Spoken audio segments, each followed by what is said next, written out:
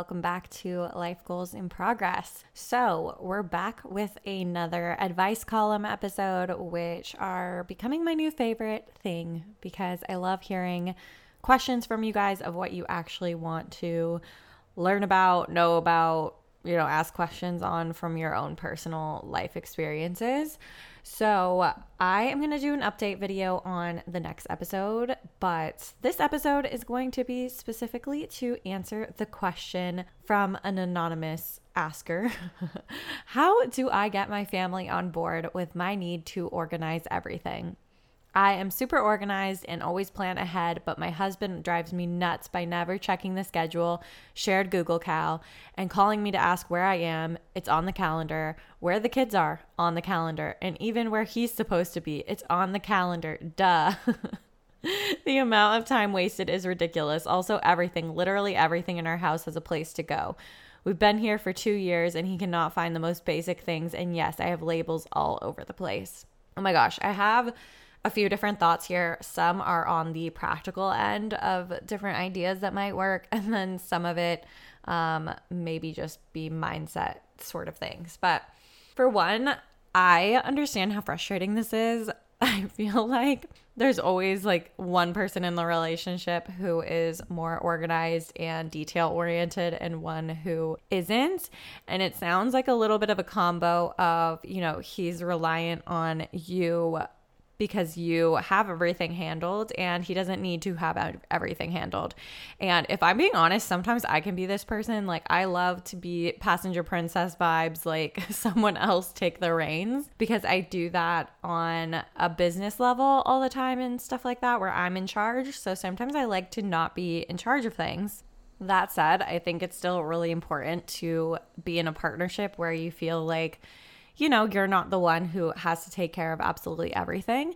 And so I guess my question to you would be asking you, what does he contribute to your relationship? Because I think it's really important to also recognize when people have different strengths, and you're the organized one, you're the one who has things put together, but what is he contributing? Because I'm sure he is contributing a lot of things in other areas, and maybe this is really just not his forte.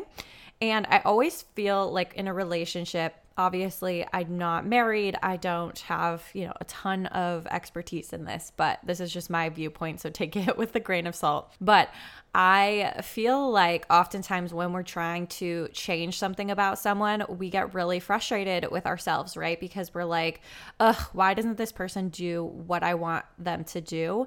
And I feel so much better personally when I'm able to just be like, okay, just kind of accept that this is the life that you live and you are going to have to do this. And if that is the case, I would ask yourself, like, what do you need in order to be okay with that? Like, what could this system look like for you so you're not feeling like you're doing all of this work and then it's just being dismissed and then making more work for you to have to explain to him where everything is and what time all of these events and the schedule looks like, right? So if he's going to continue with this behavior, how can you feel better about it? Like, what do you need to do on your end? Because you can only control yourself. So what could you do to make that easier on yourself? Like, what system could you maybe put in place so that it doesn't irritate you so much and drive you crazy? Because your mental sanity is so important here. And I think it's kind of scary to leave that up to him changing in order for you to be okay with not being irritated all the time, basically, by these things. So whether that is, I don't know, it could be something between the two of you, like finding some kind of system that actually works. So, doing a weekly meeting is an example. Like, I know a lot of people do a Sunday meeting with their husband or partner or whatever to map out the week ahead and kind of plan it out, maybe like groceries and stuff like that at the same time. But I know that I don't think that would work in my partnership, and I don't think that would work for everybody. So I feel like that really depends on you and your significant other of whether that even seems potentially like something that would work. But, that's an option as one idea. Another option could be sending screenshots of the Google Calendar. I was talking to my partner about this, and that's what he said. He was like, screenshots would be great. Like, that's all I need, because he's kind of similar, like not really, not on this extreme, and we don't have kids or anything like that to manage. So the schedule isn't really like that. But I think long-term plans, I know he's not going to remember. Even like, for example, I am heading to the airport and he's picking me up on my way back in a couple days. And I told him multiple times, like roughly what time that is, but I haven't sent him the exact information because I know he's going to ask for it again. So I just kind of know that, and I'm like, okay, like just kind of knowing what works for the two of you. So it kind of makes me laugh how so often we're attracted to people who are so different from us. Like the fact that you are so organized and he is so not, at least in this area. And again, with the stuff, like kind of remembering why you fell in love with him in the first place, like the traits that we get frustrated by are also often on the flip side their best qualities. And no one's perfect, right? That's just kind of being in a partnership, is recognizing like certain things are going to be frustrating, but they also have so many aspects that make them so special and so wonderful. So I feel like for you, protecting your peace and making it so that you're not frustrated all the time is the most important aspect. So I think even journaling on this, as I always say, but journaling on this to figure out like what would work for you if he made no changes. Like I said before, like if he made 0 changes, I think there is still a way for you to be okay and not feel irritated every single time, because you don't control his part of it, but you do control the way that you get to feel out of this situation. And then I think it's important to have a conversation about it. Like I was mentioning with the, figuring out if you could do screenshots or do, meetings on a weekly basis. I think having an honest conversation about how you've been feeling. And I think sometimes too, it's like hard as a wife, I imagine, that sometimes you start feeling like you're the mom for your husband too.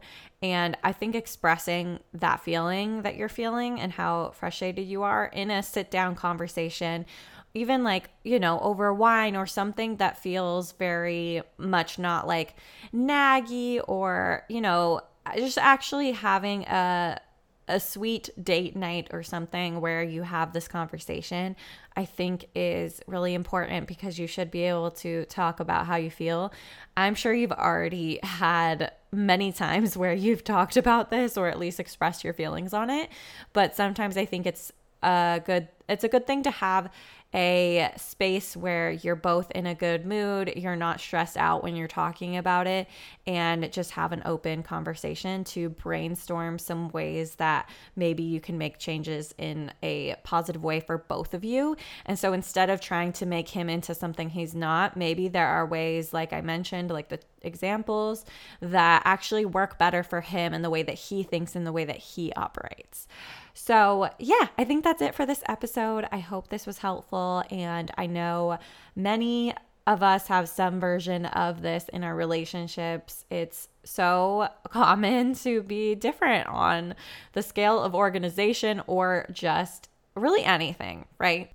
And if you want to ask a question of your own for this Ask Coley segment, you can, in the link in the description, you can ask anonymously with your name, whatever, and just ask for advice. Anything you have on your mind that you would like some perspective on. Okay, talk to you soon. Bye.